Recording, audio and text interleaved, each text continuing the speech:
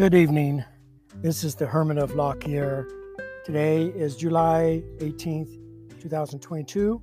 I blog at jmichaeljoneswriter, WRITER.com. Tonight I'm picking up on the topic I've been working on through several blogs, Science versus Religion. And I'm going to start summarizing tonight, and it's going to be quick. It's going to be quick for several reasons. One is today I had to take a large dose of steroids to treat my cancer, which also makes me hoarse, but makes me talk fast. So button your seatbelts. And the second thing is I feel a little bit guilty about getting off on tangents sometimes. And tonight I'm going to be very focused. I even made myself an outline to get through this. So the first part's going to be a summary, and then I'm going to move a little bit more forward. And then the next time, I'm going to try to nail this and be done with it. I think that's going to be 6 episodes. And if this is your first podcast by me, a little bit about me, and then I won't waste much time. It's just I am a candid person. I had 30 years of my life as evangelical. I'm not one now. I'm not part of that culture at all. I do believe in God, and I believe in Christianity as being true, but I don't have certainty in anything because our ability to find truth is limited. But my goal and my drive since 1990 is to seek truth in all areas. And I don't mean a religious truth or political truth, but simply that which is consistent with reality. And one of my mantras is that if God exists in reality. The better we know reality, the better we can find God. The more we live in a delusion or a false narrative, the less we can find God. So that's really what this is about for me. And sometimes I'll talk about atheism and different religions, but tonight I really will focus on that group because I'm most familiar with, and that's evangelical as it in its war against science and reason. And in review, I'd said before that religion and science are not in different lanes. I've heard that before, that they deal with separate realities. They don't. There's one reality, and science and religion have to agree, or one of them is wrong, or maybe both of them are wrong. But they both can't be right if they're saying different things. That's totally illogical. And then I talked a lot about epistemology, which is the philosophical concept for how we discover truth. And I want to talk about that briefly as a summary to put together the things I've talked about before. And the way that we discover new truth is by collecting evidence and using our cognitive abilities, which uses a lot of mathematical logic to make sense of the world. I think this is the way God designed us. An atheist would say that's the way we've evolved, but that's what has led to our high development compared to some of the other animals. People would debate over the word, what does it mean high? Which one is higher than the other? But with new truth, the emotions and memory play only very limited roles. All humans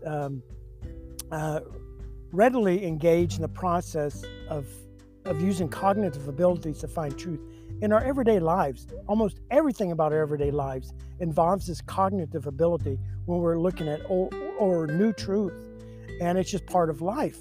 But it's when we get to these big questions about spirituality, about politics, those are big questions in ways, that's when we start to say we don't believe in reason anymore, and we don't believe in cognitive process for finding truth. But in normal life, we do every day. In finding old truth, the emotions can take a greater role, as certainly memory, by making taking conclusions we made previously using our cognitive brains, and they become automatic, and that can be very helpful. And one example of this would be, imagine, it's a long story, but I knew someone who got mugged in New York City when I was a boy, a friend of my dad's. But imagine you were walking down the street in New York City and you passed an alley that you got mugged in, and you were talking to someone and you hardly even noticed it. All of a sudden you feel very anxious. That's the emotional reasoning kicking in when our logical processes are distracted, or we don't need them as much, because this is an old truth. The truth was you went in an alley and you got mugged, and it was very scary. They pulled a gun on you or whatever, or a knife. the person I was talking about had a knife pulled on them and they were robbed. But anyway, that's how the emotions and memory can play a role in old truth. But the problem occurs when we employ our emotions and our memories as the major player in deciphering evidence to find new truth. I don't think we were designed that way by God. I don't think if you're an atheist, that we evolved that way, because that ends up in trouble. The emotional reason interferes with truth-seeking process, and it creates an error. And most of the time, the emotional reasoning is conditioned by our culture, by our politics, by our religious narrative that we've accepted. And these cultural circles, cultural circles, the religious subculture is the most rigid by far. I talked about the army in a previous podcast and others cultural groups, but the religious group is very, very rigid. And the reason is, besides having the most rules, written and unwritten, within the religious, rejection of the bias that's built in makes you not just a rule breaker, but an immoral person. Often it ends up being you're not a true believer, someone who's really damned by God, rejected by God. Now, the pre-existing dogmas, which are the foundation of these pre-existing biases, are typically created by culture, in the same way that all biases are created in the secular cultural groups, but are claimed by the religious person to be from their sacred text, or God speaking directly to their hearts, or what they might call gnosis, Gnosis, meaning the knowledge that comes directly from God, or their institutions, such as Catholic Church is big, but even the Protestant churches carry that. And most of those dogmas, at least of what now I'm talking about, the white evangelical subculture, are not found anywhere in the Bible. But it's through a process. There's a fallacy in reason called confirmation bias. It's where you can read something and see your bias in it, but it's not there. You have to really twist words. And I'm just going to give a quick example. Abortion being evil is not in the Bible. I am sorry. Abortion is not mentioned in the Bible. You can talk about a miscarriage. The Bible talks about miscarriage a few times, but I'm not going to get into that. But it's the cornerstone of the white evangelical movement, pro-life. It's now the cornerstone. It has nothing to do with the Bible. It has profound things to do with their culture and the history of their culture. And once again, I'll throw out the book, recommend the book, Jesus and John Wayne, who looks at that process, and it's written by a Christian historian. Now, you could look up that confirmation bias. I think Google has a lot about it, that process. But it's where someone does research and the only purpose of the research, the only person they're looking at Bible verses is to confirm the religious bias that they hold. And I believe that religious bias in almost all cases has nothing to do with the Bible. And that really makes them angry when I say that. And I'm sorry about that. Don't want to make anybody angry. I'm not here to fight with people, but to give some new way of thinking to people who already see that evangelicalism is a farce, like I did, and now are thinking about leaving the idea of God completely. And that's why I do these podcasts and why I write. Now, the cultural pressure within these religious groups is tremendous, and I know from personal experience. If an evangelical pastor, for example, decided he did not believe in overturning Roe versus Wade, or if he believed in evidence of a very old earth, it is very, very possible that he would lose his Christian friends completely. I know I lost many friends when I did not accept the dogmas anymore. He would be seen as spiritually inferior. I'm seen totally as a washout, spiritually inferior person by all my evangelical friends. And sometimes I hear from them in that regard, and it's very, very painful. But that's part of this process. He could lose, a pastor would lose his job. He could lose his whole life. One time I had a pastor tell me personally years ago, in his private life, he seriously doubted God's existence. He's an evangelical pastor. At times. Now, he didn't always doubt God's existence, just at times. But he had to keep this very, very quiet because he said it would be a disaster for his personal and family life. He would lose his job, and at his age, it would be very difficult to find a new career. He would lose his friends. He would lose his church, all of it. So there's tremendous pressure on the religious person to carry a dogma at all costs. And that dogma, once again, rarely has anything to do with their sacred text. It has more to do with their culture, their church, and the mores of their culture. Now, science is not a culture. Now, there are people in the scientific subcultures that can have the same emotional bias that I was just talking about in a religious person, but nowhere near the rigidity of the religious or political person. And I think it's becoming more rare. No scientist would ever lose their job for believing in God or believing that God orchestrated evolution.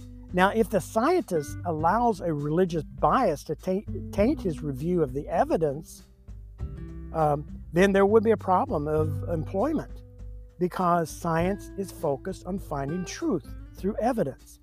Religious people tend not to base things on evidence. Religious groups, though, project their own fault of bias onto the scientific community. I've heard that over and over in conversations with evangelicals, and it's usually by the means of a baseless conspiracy theory. I've heard the following from multiple evangelicals in the last year and a half. Bill Gates is the devil. He's promoting vaccines to cause infertility because he's an atheist and wants to depopulate the planet. Well, none of those things are true. I've asked for evidence, and then they say things like, well, if you didn't have your head in the sand, you would see it. You know, they don't come up with any evidence. They want to attack me personally. And again, I don't want to fight with them. I try to be very cordial because, you know, I don't see my evangelical friends as going to hell because they don't think like me. That's nowhere on my radar. They see me as going to hell because I don't think like them. But so therefore, it's no skin off my back if they don't agree with me. And I suspect that most people, even the people listening to this podcast, won't believe anything I say. And that's okay. That's okay. I passed that bridge a long, long time ago. But looking at science, the word science is from the Latin word, I'm trying to remember now, sinita, I think. I can't pronounce Latin very well. Which especially, I'm lubricating my voice tonight with a little bit of wine. Usually it's water, but I got a little wine tonight. I'm sitting here on the bank of my lake, my mountain lake. So I wish I could set the scene a little better, but I don't want to waste any time on that. But science just means the knowledge. It means knowledge or the collection of truth about reality. That's all. It's not a religion or evil devil that I'm hearing the evangelicals refer to science as the devil or this big. You know, when I was evangelical back in the 90s, we always talk about the gay agenda. And it was a farce. It was a lie. But that all the gay people were trying to molest children, little boys, to convert them to gayness. And it was stupid. But that's what we believed. And we believe there's a big narrative going on about that, and that Satan was behind it. And it's just sad, but that's what we believe. In the same way, in this conversations I've had this last year of evangelicals, they see the scientific community that way, that they have an agenda. As one friend said to me on the phone, science, they're the ones that invented abortion. And I'm going, what? I mean, technically from a medical sense, abortion's been always, since the beginning of humanity, abortion's been there. There's just been different techniques. And you could say the scientific era of medicine has made it safer for women, but they didn't invent abortion. But anyway, that's a tangent. I'm trying to stay away from those tonight. But the science, let's just say science, is very similar. The Latin word is very similar to the Greek word gnosis, Gnosis, which also just means knowledge. But gnosis got perverted, I don't know when. I think it's before Christ. It was used this way in the Greek world to mean a knowledge that comes without evidence directly from God into my heart. And I hear Christians talking about it all the time. They know this because God spoke to them. Well, okay, if you want to talk about what the Bible really says, and I'm very careful what I say the Bible says, because it's been so abused, and I want to be careful. But the Bible does say the human heart, that's emotions and reason and etc., that make up our souls, you could say. Soul and psyche are the same word. Is the most deceitful thing in the entire universe. That I think is. I was trying to remember the passage in the Bible. But anyway, look it up. The heart is more deceitful than all else, is how it says it in the Bible. But gnosis was used as a way to get knowledge that comes directly from God without the cognitive process, without reviewing evidence. And it's convenient, it's sexy, it empowers the one who uses it. I've seen it abused over and over and over to manipulate people. God said this. I mean, it was done to me, and I did it to others when I was evangelical. So it's a very dangerous thing, is gnosis, and some people really thrive on that, and they escape all debates by saying, well, God said it to me.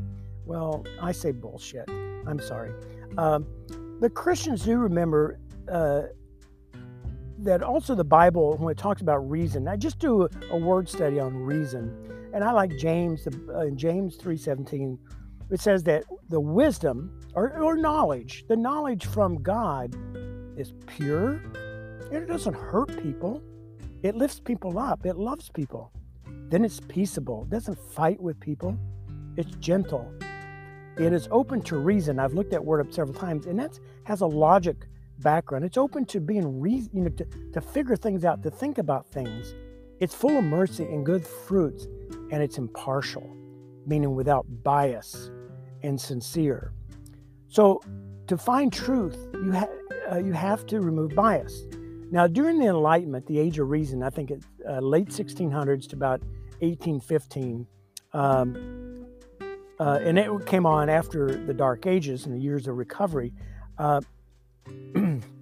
which Dark Ages were imposed by the church for the sake of power. The pendulum swung the other direction to really focus on reason, which I think is a biblical thing, just like the verse I just read in James. I hear New Age Christians today saying the Age of Reason was a bad thing, and now I'm sorry. People talk about moving beyond reason. I think that's a huge mistake.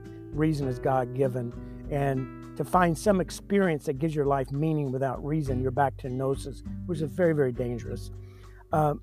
But anyway, the thinkers and writers during the Age of Reason, that they really want to focus, let's find truth. Let's figure out how to find truth. And one of the things they figured that bias is the enemy of truth. So they worked to eliminate bias in the scientific method, and in medicine, the double-blind studies where you eliminate all bias. That's why the COVID vaccine studies, and I read every single one of them, I think, from cover to cover, is profoundly important in saying that the COVID vaccine was effective and safe because it's a double-blind study with no bias. On the other side, evangelicals were promoting a narrative that Bill Gates is behind his vaccine to cause infertility. It's very dangerous. And I know people who've died from COVID because they believe this bullshit from the evangelicals. And it's just a sad thing. It's being out of touch with reality. I won't get into all the political reasons for that.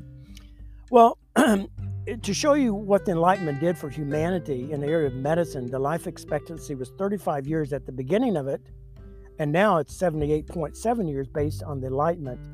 But the problem with the Enlightenment, if there is a problem, or with reason, is that it's not perfect. It comes up short. It could not solve the moral problems of men and women. B.F. Skinner thought it could.